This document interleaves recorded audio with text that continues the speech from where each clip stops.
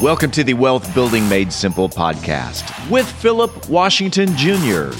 Today, Philip talks about how to see into the future. Philip Washington Jr. is a registered investment advisor. Information presented is for educational purposes only and does not intend to make an offer or solicitation for the sale or purchase of any specific securities, investments, or investment strategies. Investments involve risk and, unless otherwise stated, are not guaranteed. Be sure to first consult with a qualified financial advisor and/or tax professional before implementing any strategy discussed herein. Past performance is not indicative of future performance. And now, here's Philip. Alrighty, how's it going? Hope you are having a good February.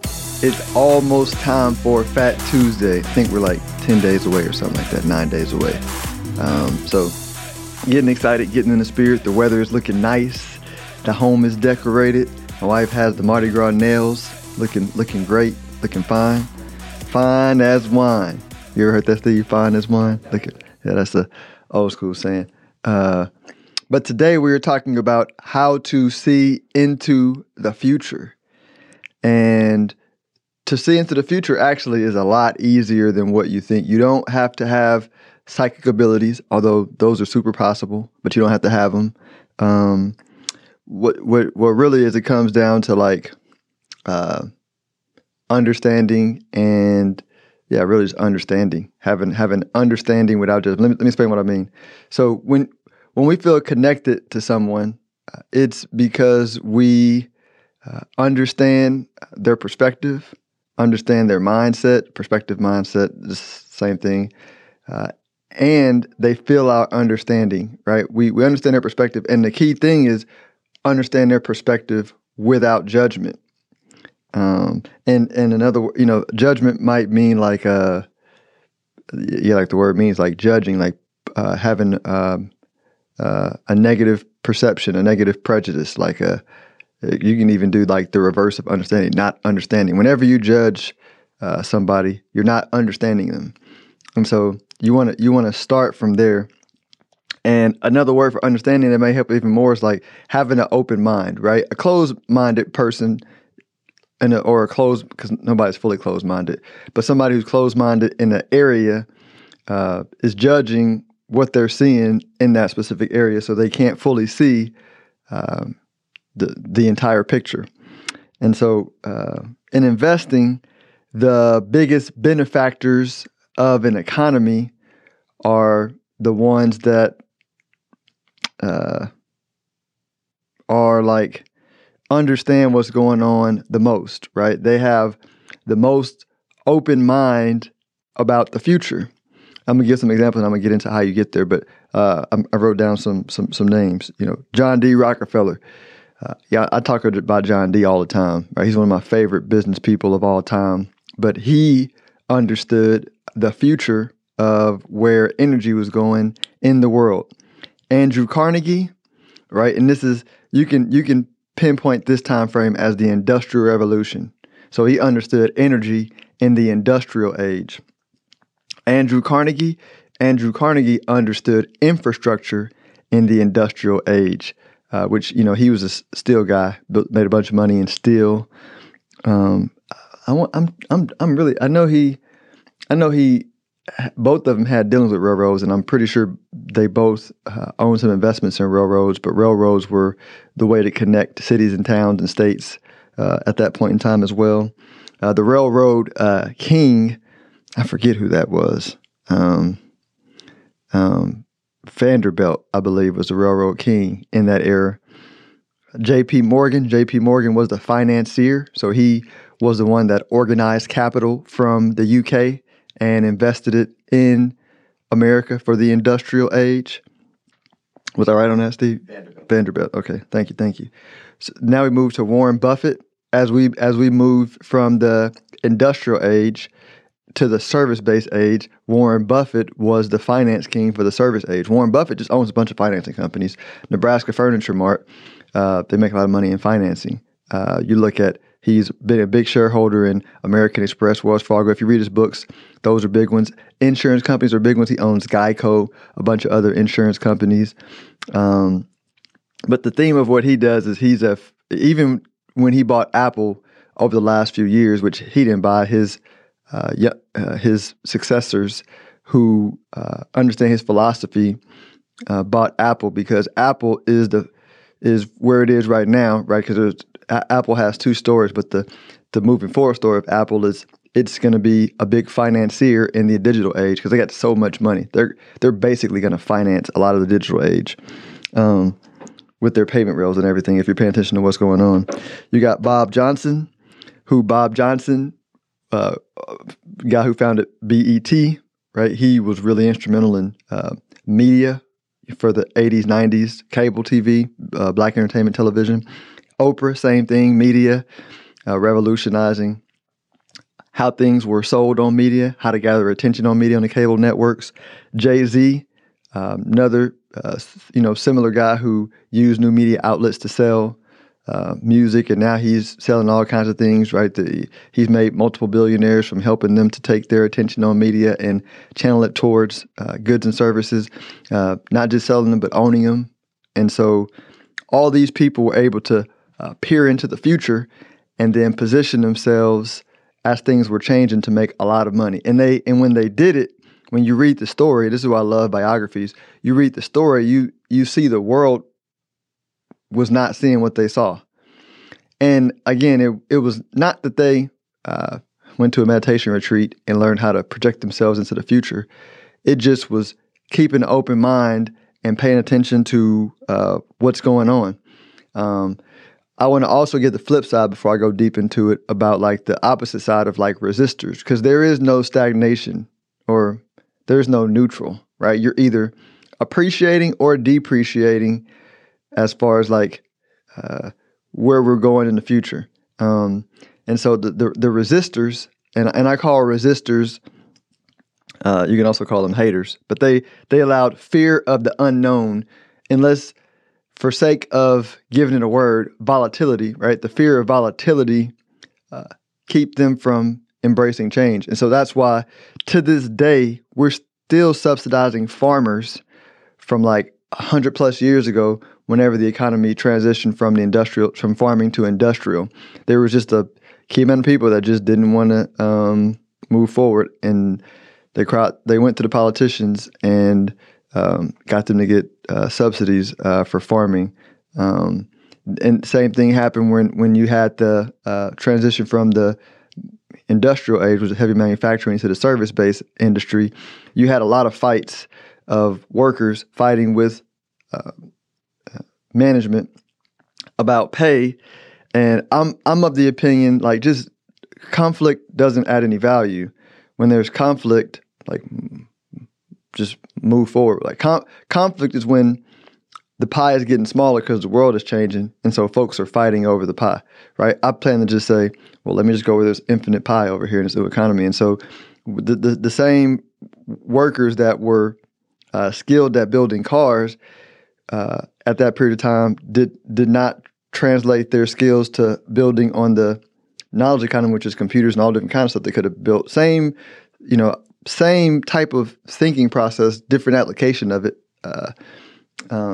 They didn't transition, and so those are the people in America who are struggling right now. If you look at the households that are struggling the most because of like manufacturing dying, moving to service, stuff getting shipped overseas, it's the population that didn't reskill for the new world.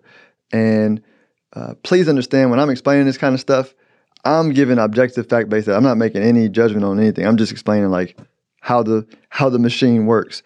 And so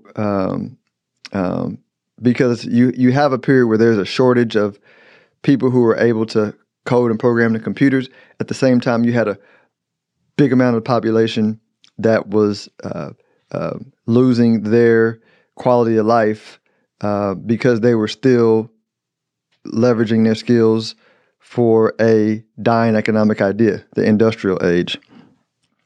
Same thing applies to investors in a recession, right? When we have a recession, you get a lot of investors that freeze up and go and get fearful, and that fear of volatility, fear of unknown, causes them to like lose money, right? Not only do they lose money in the drop that they were invested, but they bail out and they don't get the recovery, which is like worse, because the biggest risk I mentioned on the previous podcast, I don't think I put that one out, but the biggest risk of an investor is not short-term market drop, it's volatility, right? Because if you look at the trend of humanity and a trend of our quality of life, which is the trend of wealth, it's an upward trajectory throughout time.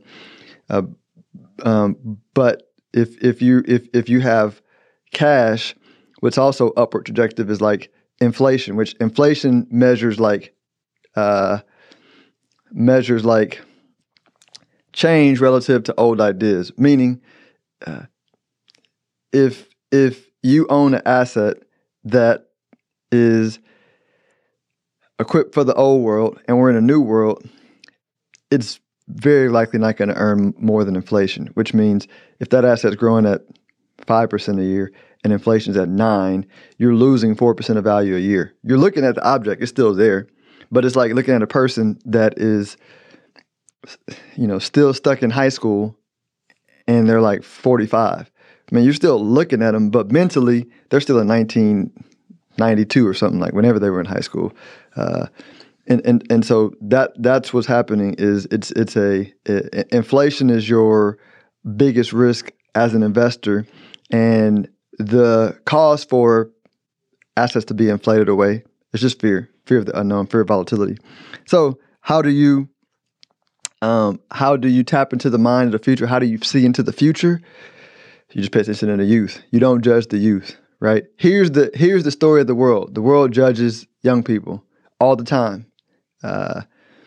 And out of that judgment, you can't see them. You can't understand them, right? You don't see what they're doing. And logically, like, as I say this, logically, everybody knows that the economy 2 decades from now is going to be built by the 20-year-olds of today. Logically, people understand that. They go, yeah, of course, right? Because they're going to be the buyers. They're going to be the people with the most discretionary capital. And so it just makes sense to go to the 20-year-olds who are inexperienced and not wise right now. But look at what they like. Like, what do you like to do? What are y'all doing with your time? What things are you buying? What's cool to you? And suspend your opinion of like what's cool. Because, by the way, like when you were 20, everybody else in the world that was older and had money was judging you too. And they missed the trend of what y'all brought into the world. And so to see into the future, just talk to the youth, understand them. And then here's where the real work comes. Because seeing into the future is not hard, right? Once I do that, then you understand why crypto is the future. You understand the value of Tesla. You understand why artificial intelligence and big data is important. You understand why robots are going to replace a lot of the disgruntled hourly workers currently. Like, it becomes non-rocket science. It becomes like, oh, I get it. But that isn't the hard part. The hard part is then to continue to have faith as the 20, 30-year-olds bring a new world to the future, like misstep, right? As they gain their balance, as they gain their feelings. When I say they, like I'm 38, as we gain our balance, as we gain our footing in bringing stuff into the real world. But we've all been there, like babies when they walk, when they're starting to walk, like it's just a process of falling down and getting up. But like all babies that I've seen, for the most part, that have legs, that keep their legs, eventually learn to walk. The wobbling process is just the natural process of them getting their footing. And so you can't not have faith on them when they're doing that. I'm experiencing an even different version of it. I have a 12-year-old, and 12 is an interesting number, right? They first introduced Jesus outside of in the Bible when he's not a baby as 12. I watch these cool shows that are very, very deep, called Naruto and Boruto. They both start this series off when they're 12. And so 12 is an interesting number because 12 is when I feel like, at least from what I'm experiencing, is when our kids start to form their own opinions themselves. And so, as a parent, it's interesting because, right, you're like, man, that isn't the thought that I fed you. You formulate that thought on your own, right, wrong, or indifferent. And so I intentionally find myself having to be more understanding and not judging so that I can maintain a connection with my son as he explores things on his own, because I have faith in him. I know the kind of man that he's going to grow up to be. I know because me and my wife did our job. But in the interim, right, even though I know the future, right, it requires faith in the interim when he does something that I don't perceive as wise. But that's normal because we all did the same thing. And so, like, just don't judge him. Maintain the connection. Be there when he needs it. Have faith in him. Things will work out.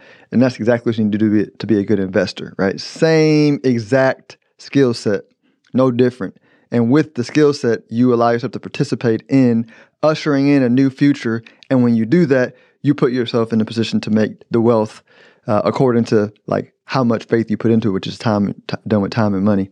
But you have you have an opportunity to put yourself in a position to like really extremely benefit from that new world coming in. So hope this helps. Until tomorrow, or this is Friday. Until Monday, enjoy your weekend. If you are interested in having a review of your portfolio or to see how far on track you are with your retirement goals, Philip offers complimentary consults through his company, Stonehill Wealth Management. For more information, log on to stonehillwealthmanagement.com/talk. That's stonehillwealthmanagement.com/talk. Philip Washington Jr. is a registered investment advisor. Information presented is for educational purposes only and does not intend to make an offer or solicitation for the sale or purchase of any specific securities, investments, or investment strategies. Investments involve risk and, unless otherwise stated, are not guaranteed. Be sure to first consult with a qualified financial advisor and/or tax professional before implementing any strategy discussed herein. Past performance is not indicative of future performance.